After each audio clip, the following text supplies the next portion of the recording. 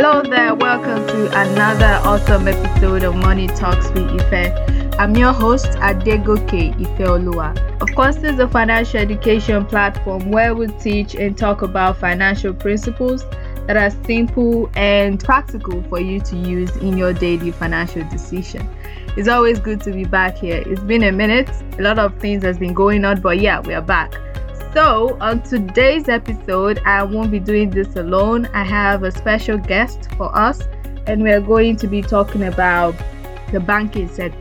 The banks are a major part of our finances, and our amazing guest is going to be enlightening us about banks and how they function. They are a huge part of our finances. I mean, everybody has a bank account, or a couple, or more than a couple, and we just want to learn more on how they can help us to become better with our finances. So let's dive in.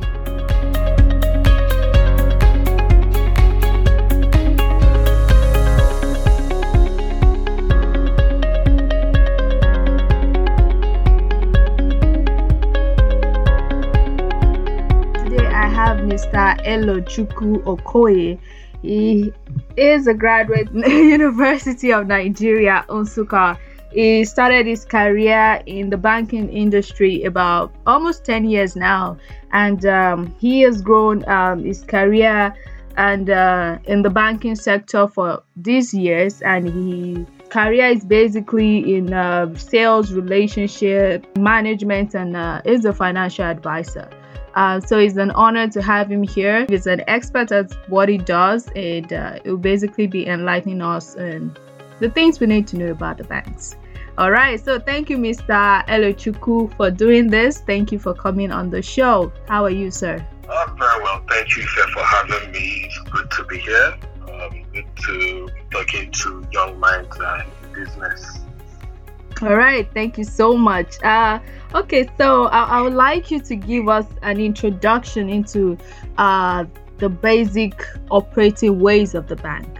Okay, we all know we put our money in the bank and then we take it when we are ready, but you are in the sector, you understand it better. So how would you say, in layman's terms, as simple as possible, the operating ways of the bank? So the thing is, I will try as much as possible, just like you said in the layman's terms, I'll try as much as possible to be as simple as I can be so that everybody can get carried along. So basically, banking, what it is actually taking from the surplus to the deficit. So from the surplus in the sense that you're taking funds or whatever you're getting from people that they have it, and at some point they don't need it, and you're supposed to be giving to people that need it. That's where you have the deposit, and at some point you also have people asking for facility. But like I said, that's it in the simplest form. But banking has also, there are different forms of or different activities that or roles that bank play today in our business or personal life or what have you. So in terms of the basic, when you say how do banks benefit from us? I believe you're talking about customers or the general public. You would agree with me that before now, or before we had banks, you could just think about it. There's some level of fear, or you don't feel very safe keeping funds or valuable items in your home. Most times if you even have funds at home, when you go out, you're thinking about it. Mm-hmm. But most times when you make deposits with the bank, you almost forget that you've put your money somewhere. So it gives you some level of assurance and peace of mind. Mm-hmm. And for the banks, what we try to do, depending on what kind of service or product you have with the bank, your money is not idle. I always tell people that it's always better to have if you have idle funds, just keep it with the bank, and no matter how small you think you're making or you feel the bank is giving you, it's something that having it idle. So first of all, you have the bank where you have your money safe, you're getting something in return, and you're also building some kind of financial history, which is very, very your whatever aspect of life you're in, whether you're just a worker or you're a student, you're into business, whatever it is you're doing, you have a financial history. You're building that. You don't know when that can come into when you need those information. I'm sure in the course of our discussion, I probably would have to elaborate on that, especially where it has to do with facilities, because it's really important to have that financial history. You need to know, okay, at a certain point in time, maybe for a space of 6 months, this is how much has come into my account or your finances. So you know, oh, this is what I put in, this is how much I took out, this is what I've been able to do. Then of course, through banks, you can also get into different kinds of forms of investments. You have the fixed deposits, the treasury bills, the bonds, you have commercial papers.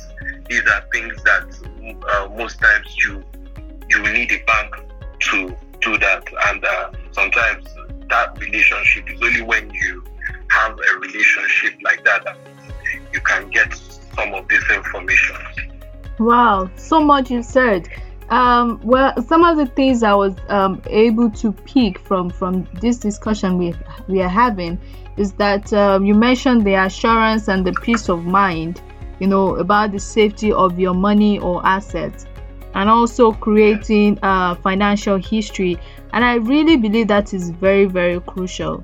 So I've been able to have close relationship with a travel agency, and I know that is one of the things that is important when you are applying for visa or you want to go to other countries. You have to submit your bank statement, and it's usually evaluated one way or the other.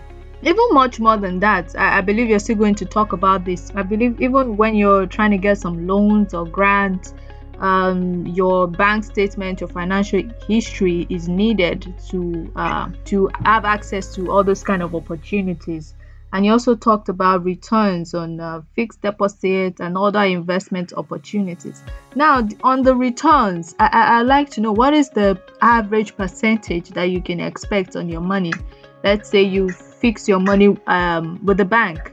What is the average returns you can expect as a regular customer? Okay, so when it comes to what you can get as a return from your funds, first of all, it also depends on what kind of product you bought into or you've keyed into. If it's your normal savings, all of that, it also varies. And some of these are also it can vary from different banks. In most cases, the differences might not be that much, and they're also regulated. Of course, we are an industry that is regulated by CBN, and some of this you can't fall below a certain amount, or you can't do above a certain amount. If not, you're not profitable. So for your typical savings account, you can presently, before now, you can go as high as maybe 2%. And it's also, I think it's also important that I point this out. We have what you call the commercial bank, which is where most of where most of all the banks that are common to us fall into. And for the commercial bank, we use then again, let me say, in a very simple interest to calculate your returns, and not flat rate. So your simple interest is principal times time times rate over 365 times 100, where your principal is how much you're putting it on your investing. Your time is how long you're carrying out that investment.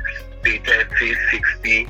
Your rate being the interest rate. So if the bank tells you, it's at if a commercial bank tells you, it's 3%, then you know that calculate returns or interest. So basically, like I said, it's a simple interest, which most of us that maybe from our primary or junior secondary school, we use principal times rate over 365 times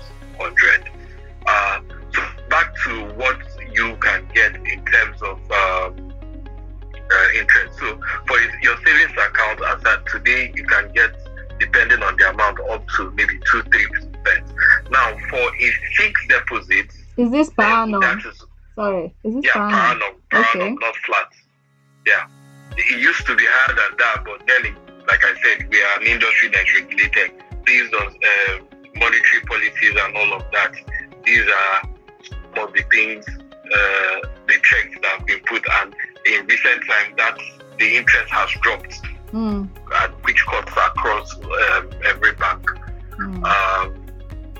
Then for fixed deposits, you tend to get more, and it's also a question of how much you're investing, for how long you're investing. So you can, as a customer, if every bank, you have what you call your ceiling and ground pricing. So within that range, between you and your customer, you can negotiate and have a fair price. But most times you might not get. It's not like an open. So let me give you an instance. You probably bring $1 million or $2 million. You most likely would not get up to say 20%. You understand? But in the recent time, what you probably might get between let's say 3 to 6%. Okay. This is on fixed deposit. On fixed deposit. Okay. Now you also have what we call the treasury bill. The treasury bill, it's almost like a fixed deposit, which it's a government investment. So what usually happens here is that, like I said, you're investing. Government is trying to mop up funds for whatever project or something. So you buy into that and they pay you interest. Usually your treasury bill is most times slightly higher than your fixed deposit. Okay. The margin might not be that much. The difference might not be that much. But what people why might want to go into a treasury bill is because then you know what you call your withholding tax. Okay, I'm also going to talk a bit about tax when I'm talking about businesses. But with your treasury bill, you don't get to pay withholding tax. But for your other investments, you get to pay withholding tax. Now, if you have a savings account, you probably would have noticed maybe at the end of the month, if you earn the interest, you see the interest, and after the interest, you get a charge, which is like a withholding tax charge. It will be spelled out tax something, which is usually like 10% of whatever income you've made. So that's 10%. Did you say 10%? Yeah, 10%. Yes, 10%, which is still calculated simple interest, not flat. Okay. Or is it? No, that one is flat. Sorry, 10%. Yes. Oh, so 10% of whatever enters into my account. Yes, not whatever enters into your account, of whatever income you've made. So if you did an investment of 1 million, and let's say for instance your interest or your interest from that 1 million is 100,000. Then there's going to be a withholding tax on that 100,000, just the 100,000. Oh, okay. Is this for business account or for personal account? Whatever investment you do.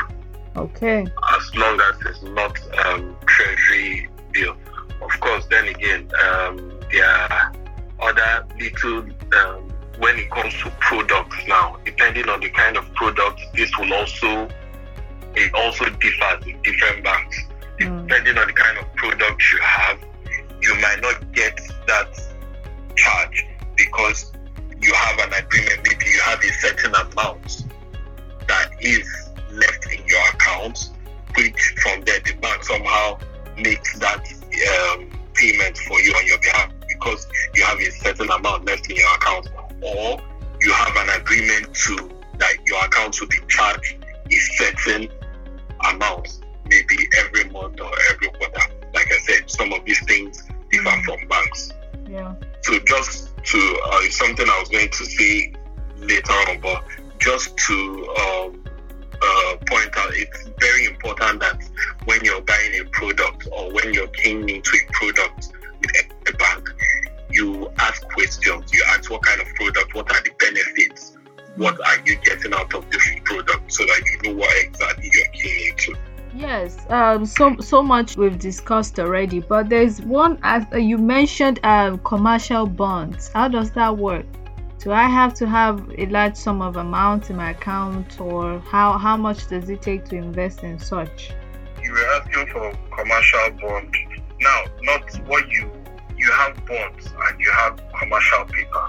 Now, for commercial paper, it's like what most corporate issue. It's also like a way for them to raise capital or raise funds for their business, and they pay you interest. Most times, what would usually happen is that they let you know, or they let banks know, okay, this is how much that is available, or this is how much what the worth of commercial paper that is available. For bonds and commercial paper, it's not what you usually will walk into a bank and they will sell to you. However, if it's something you have knowledge about, you can ask, and if it's something that is available, they will let you know and let you know what the rates are for that day. Yeah, like I know recently, I think it was Guinness or some Guinness. They had an offer for commercial papers and all of that. Bonds, and it's not something that, let me not to try to downplay any group of people, but it's not something the average person usually would want to get involved with. Okay. Is it because it requires a large sum of money to be a part of or to own? So in some cases, it might require a certain amount, which might be considered as large sum to some people, while in some cases where you can have like a collection, you have a pool of people come together and it's done off for them as a one-off investment. So it's not something you come in and you say, I have 50,000 and I want to invest in this. So, yeah. From the banks, we can actually benefit from these investment opportunities. I believe that's one of the ways, from what you've explained to us, that we can benefit from the banking system. So I know there is something that really bugs people, especially all these charges. Now, for people that are like regular Nigerian, not exactly following the financial news, what are the common charges that we often see on our bank accounts, and then we just see some amount has been deducted, and sometimes it's as small as 1,000, but it's still something if it keeps reoccurring? What are those charges for? Again, like I said, depending on the kind of the type of accounts you have also matters. That's one. Two, then you also have the charges that are from our regulators, CBN. So one of the most common one is the stamp duty. Now, I'm sure you're aware, I think just within a week now, one of the banks was in the news for trying to debit some customers, and at some point they also decided that they were going to take up that burden because they hadn't debited them for a certain period of time. They need to also clarify the public that these charges are not like when it comes to stamp duty, withholding tax. These charges are not charges that go to the bank. It goes to CBN, or it goes to the government. It's also a way for the government to raise funds or money for executing projects. So what has happened is that in recent time they introduced some charges for withdrawal, some charges for deposits. So most times you get money, you receive money, and they debit you 50 naira depending on the amount. Sometimes it's 25 naira. If you're doing an ATM transaction, you withdraw money from you're using a bank's ATM on their own machine, you don't get charged. If you withdraw from another bank's ATM, you do that like 3 times, you get charged. There are different variations in terms of charges and the amount that you're dealing with. But like I said, it's always when you get your alerts, look at the narration. If it's something that does not make sense to you, please query it. It's your money. Yes, it might be very small, but then again, if you're business minded, especially for young businesses, every kobo should matter to you. Yes, definitely. So you should be able to query it, because if it's a system glitch or it's an error somewhere, it should be sorted out or rectified so that it's not something that keeps reoccurring, and it becomes maybe from 50 kobo. When you add it by the end of the year, you see you've lost out on 1,000 naira. For the charges, usually you'll see the narration. It's important for people to know, yes, there's something called stamp duty, and it's something that we've been mandated to debit that. The banks will be mandated to debit that, and we remit to CBN. It's not for us. Now, things like AMF, accounts maintenance fee, those are the kind of charges those ones they go to the bank. Also has to do with the type of products you have. Usually, AMF, account maintenance fee, is usually charges that are tied to current accounts. Okay. Because it's a business. So the way you're also running a business, the bank is also in business. Well, I think one major thing I've learned is asking questions. If you're not if you're not clear about something, make sure you ask questions before you jump into conclusion, and also don't ignore, and it's your money, you should ask questions. And we've learned so much. I mean, I've become so enlightened about the way bank works, especially the issue of charges. You've really explained a lot about it, because I know it's one thing that people are always a bit uncomfortable about when it's at the end of the month. You're just seeing one charge for something you don't even understand. So I think it's very good the way you've explained that to us. I personally have a better understanding of it now. So rounding up, I would like you to, I know you work with businesses, so what would be your financial advice for the audience? What are the things that you advise us to pay attention to or to do? Okay, so one word, then I will elaborate on that: financial discipline. Now, whatever you're into, whatever you do, you need to have some level of financial discipline. For me, it goes a long way. It has to do with how you keep track of your funds, record keeping, savings. That's why I said this is one of the things you also get when you have relationship with a bank.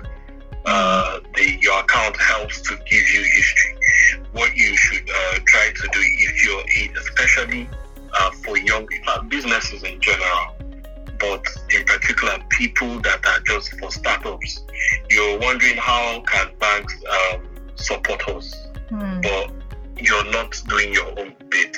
So you walk up to a bank and you need facility, you need a loan. There are things that the bank look at when they are appraising you or when they are having that conversation with you. There's something we call the 5C of credit. So first of all, we're looking at your character. Character could be you in terms of as a person running the business, or even the character of the business. Do you understand? Your character when it comes to managing funds. Then we look at your capacity. Your capacity, what you're asking for. Do you have the capacity to pay back? Do you have the capacity to manage that? What you're going to execute that to pay back? What's your cash flow? Are you bringing to the table? What are you risking? What is it that when you've put in to show me that you invested in that business? Then we also look at what we call like the condition. We're looking at what is the business you're into. What is it like? What's the industry? What's happening? What are the recent trends? what's happening in your business. Where are you in your business? Is it that your business is going down? You're looking for money to boost it, or is it that your business is doing well but you want to expand? Such kind of questions. The importance of financial discipline, the 5 C's before you can qualify for the facilities that you might need to grow your business, to grow your vision, character, your capacity, your capital, what you've put into the business, your own personal commitment to the business. And I believe you also said cash flow, and you also talked about collateral. So these are important factors that you've shared with us. I believe we've learned so much today. Thank you so much for the honor. Thank you for coming on the show, Mr. Okoye. We are so grateful. Thank you so much. If you need me any other time, I'm always available for you. Oh, thank you. Definitely. So thank you guys for joining us on today's episode. Do not forget to subscribe, to share with your loved ones, and do not forget to engage us on our Instagram, Twitter, Facebook. If you do have any question concerning what Mr. Elochukwu Okoye has discussed with us today, you can ask in my DMs, and I'll surely pass your question along to him. So thank you for joining us once again. Till next time. Bye-bye.